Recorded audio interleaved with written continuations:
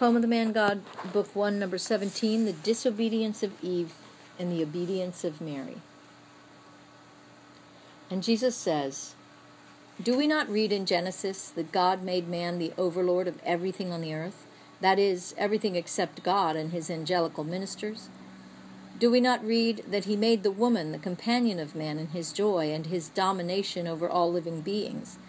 Do we not read that they were allowed to eat of everything with the exception of the tree of the knowledge of good and evil? Why? What is the meaning of the words, that he might rule? And what is the meaning of the tree of the knowledge of good and evil? Have you ever asked these questions, you, man, who ask so many useless ones, and never ask your soul about heavenly truths? Your soul would tell you if it were alive, because a soul in grace is held like a flower in the hands of your angel, and like a flower it is kissed by the sun and sprinkled with dew by the Holy Spirit, who warms and illuminates it, sprays and decorates it with heavenly lights. How many truths your soul would tell you if you only knew how to converse with it, if you loved your soul that makes you like God, who is a spirit, as your soul is a spirit. What a great friend you would have if you loved your soul instead of hating it to the extent of killing it. What a great and sublime friend with whom you could talk of celestial matters, since you men are so eager to talk, and you ruin one another with friendships which, if they are not unworthy ones, as they sometimes are, they are almost always useless, and they turn into a vain and damaging tumult of worldly words. Did I not say, if anyone loves me, he will keep my word, and my Father will love him, and we shall come to him and make our home with him? The soul in grace possesses love, and by possessing love it possesses God. That is, the Father who preserves it, the Son who teaches it, the Spirit who illuminates it. It therefore possesses knowledge, science, wisdom, light. Consider, therefore, what sublime conversations your soul could hold with you. Such conversations filled the silence of prisons, the silence of cells, the silence of hermitages, the silence of the rooms of holy sick people. Such conversations were the consolation of prisoners awaiting martyrdom, of cloistered monks and nuns searching for the truth, of hermits longing for an advanced knowledge of God, of sick people in bearing, nay, in loving, their crosses. If you knew how to question your soul, you would be told that the true extensive meaning, as comprehensive as creation itself, of the words, that he might rule, is this: that man might dominate everything that is in his three states: the lower state, the animal one; the middle state, the moral one; the superior state, the spiritual one. And all three of them are to be directed to one sole aim: to possess God. To possess him by deserving him through a strict control which subdues all the power of one's egos and conveys it to one only purpose: to deserve to possess God. Your soul would tell you that God had forbidden the knowledge of good and evil because he had already granted good to his creatures gratuitously, and he did not want you to know evil, because it is a sweet fruit to taste, but once its juice becomes part of your blood, it causes a fever that kills you and produces a parching thirst, so that the more one drinks of that false juice, the more thirsty one becomes. You may object, and why did he put it there? Because evil is a force that originated by itself, like certain monstrous diseases in the most wholesome body. Lucifer was an angel, the most beautiful of all the angels, a perfect spirit, inferior only to God. And yet, in his bright essence, a vapor of pride arose, and he did not scatter it. On the contrary, he condensed it by brooding over it. And evil was born of this incubation. It existed before man. God had hurled him out of paradise, the cursed incubator of evil, who had desecrated paradise. But he is the eternal incubator of evil, and as he can no longer soil paradise, he has soiled the earth. That metaphorical tree proves this truth. God had said to the man and the woman, "You know all the laws and the mysteries of creation, but do not infringe on my right of being the creator of man. My love will suffice for the propagation of the human race, and it will spread among you and will excite the new atoms of the race without any lust of the senses, but with purely charitable pulsations. I have given you everything. I am only keeping for myself this mystery of the formation of man. Satan wanted to deprive man of this intellectual virginity, and with his venomous tongue he blandished and caressed Eve's limbs and eyes, exciting reflections and a perspicacity which they did not have before, because malice had not yet intoxicated them. She saw, and seeing, she wanted to try. Her flesh was aroused. Oh, if she had called to God, if she had hurried to him, saying, "Father, the serpent has caressed me and I am upset," the Father would have purified and healed her with his breath, which could have infused new innocence into her as it had infused life. And it would have made her forget the snake's poison. Nay, it would have engendered in her a disgust for the serpent, as it happens in those who bear an instinctive dislike for diseases of which they have just been cured. But Eve does not go to the Father. Eve goes back to the serpent. The sensation is a sweet one for her. Seeing that the fruit of the tree was good to eat and pleasing and agreeable to the eye, she took it and ate it. And she understood. Now malice was inside her and was gnawing at her intestines. She saw with new eyes and heard with new ears the habits and voices of beasts, and she craved for them with an insane greed. She began the sin by herself. She accomplished it with her companion. That is why a heavier sentence is laid on woman. Because of her, man has become rebellious towards God and has become acquainted with lewdness and death. Because of her, he was no longer capable of dominating his three reigns: the reign of the Spirit, because he allowed the Spirit to disobey God; the moral reign, because he allowed passions to master him; the reign of the flesh, because he lowered it down to the instinctive level of beasts. The serpent seduced me, says Eve. The woman offered me the fruit, and I ate it, says Adam. And the triple greed has ruled the three dominions ever since. Only grace can relax the hold of this ruthless monster. And if grace is alive, nay, thoroughly alive, and kept more and more alive by the good will of a faithful son, it will succeed in strangling the monster and will no longer have anything to fear. It will not be afraid of internal tyrants, which are the flesh and the passions.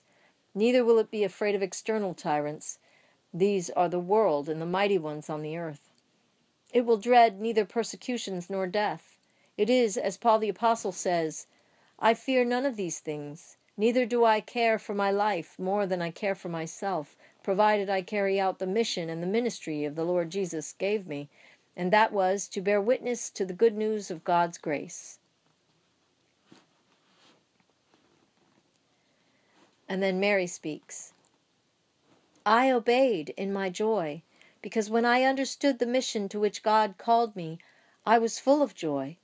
My heart opened like a closed lily, and it shed that blood which was to become the soil for the Lord's seed, the joy of being a mother.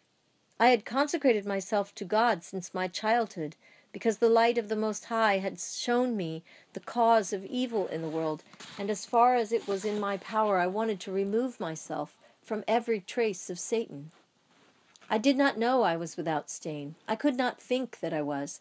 That simple thought would have been presumption and pride, because since I was born of human parents, it was not right for me to think that I was the chosen one to be the faultless one. The Spirit of God had informed me of the pain of the Father because of the corruption of Eve, who had lowered herself to the level of inferior creatures, whereas she was a creature of grace. It was my intention to soothe that pain by remaining unprofaned by human thoughts, wishes, and contacts, and thus restoring an angelical purity in my body. The palpitations of my heart were to be only for him, and only for him my whole being. But if there was no passion of the flesh in me, there was still the sacrifice of not being a mother. Also, Eve had been granted by the Father Creator the gift of maternity, a maternity devoid of what it now degrades it. The sweet and pure maternity without a sensual burden.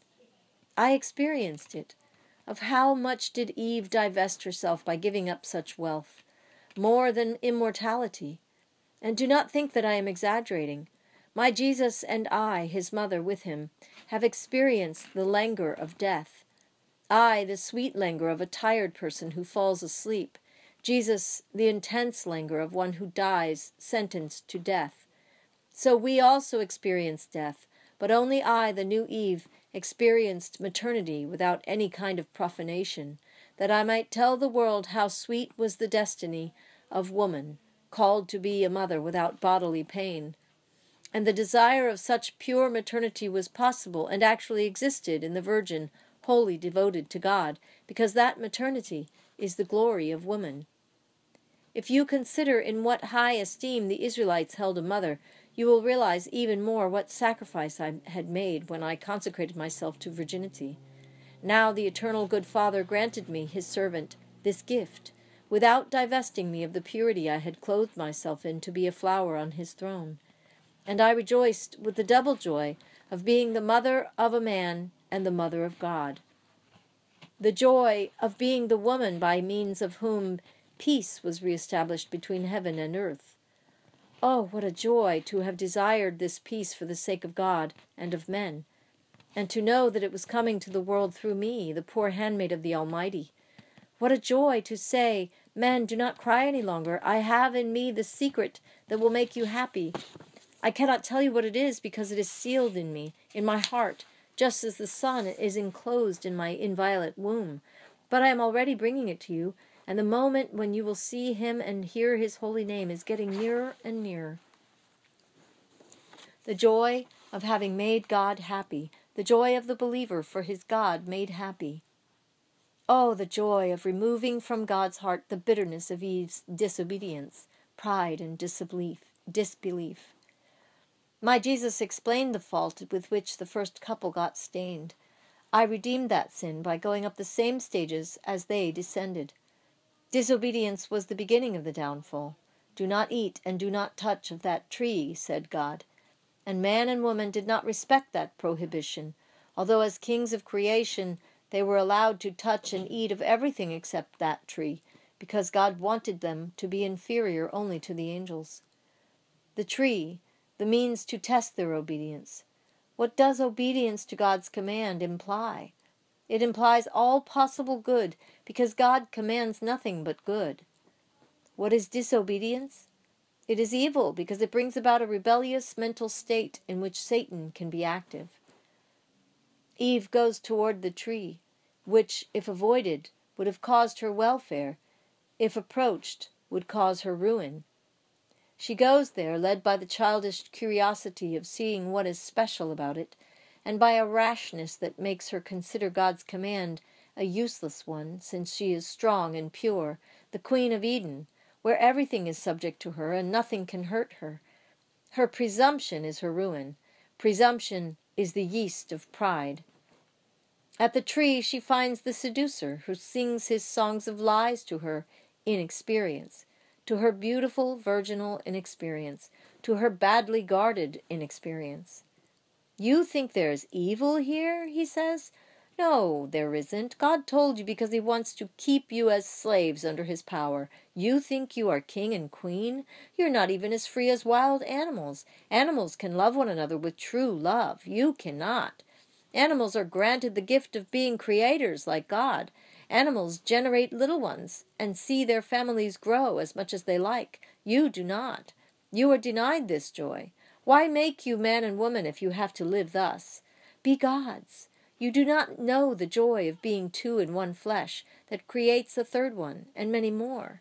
Do not believe God when he promised you the joy of posterity, seeing your children forming new families, leaving their families, their father and mother, for their new families. He has given you a sham life. Real life is to know the laws of life. Then you will be like gods, and will be able to say to God, we are equal to you.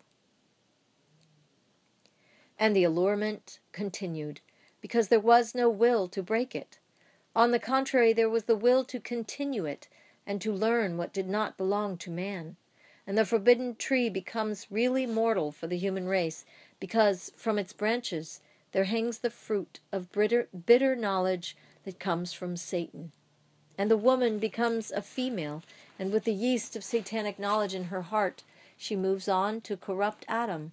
With their bodies and souls degraded and their morals corrupted, they became acquainted with sorrow and the death of both their souls deprived of grace and of their bodies divested of immortality. And Eve's wound engendered suffering which will not subside until the last couple on earth are dead. I went along the road of the two sinners, but in the opposite direction. I obeyed. I obeyed in every way. God inspired me to be a virgin. I obeyed. When I loved virginity that made me as pure as the first woman before she met Satan, God asked me to get married.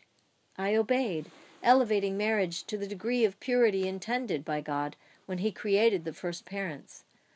I was then convinced that my destiny was solitude in marriage and the contempt of people because of my holy sterility, when God asked me to be a mother. I obeyed. I believed that it was possible and that the word came from God because I was filled with peace when I heard it. I did not think I deserved it. I did not say, now the world will admire me because I am like God, creating the flesh of God. No, I did not. I lowered myself in my humility.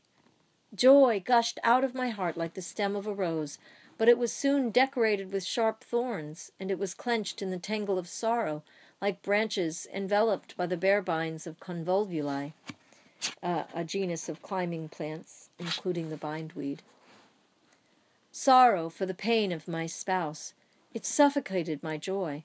Sorrow for the pain of my son, a thorn that pierced my joy. Eve wanted pleasure, triumph, freedom. I accepted sorrow, humiliation, slavery. I gave up my peaceful life, the esteem of my spouse, my own freedom. I kept nothing for myself.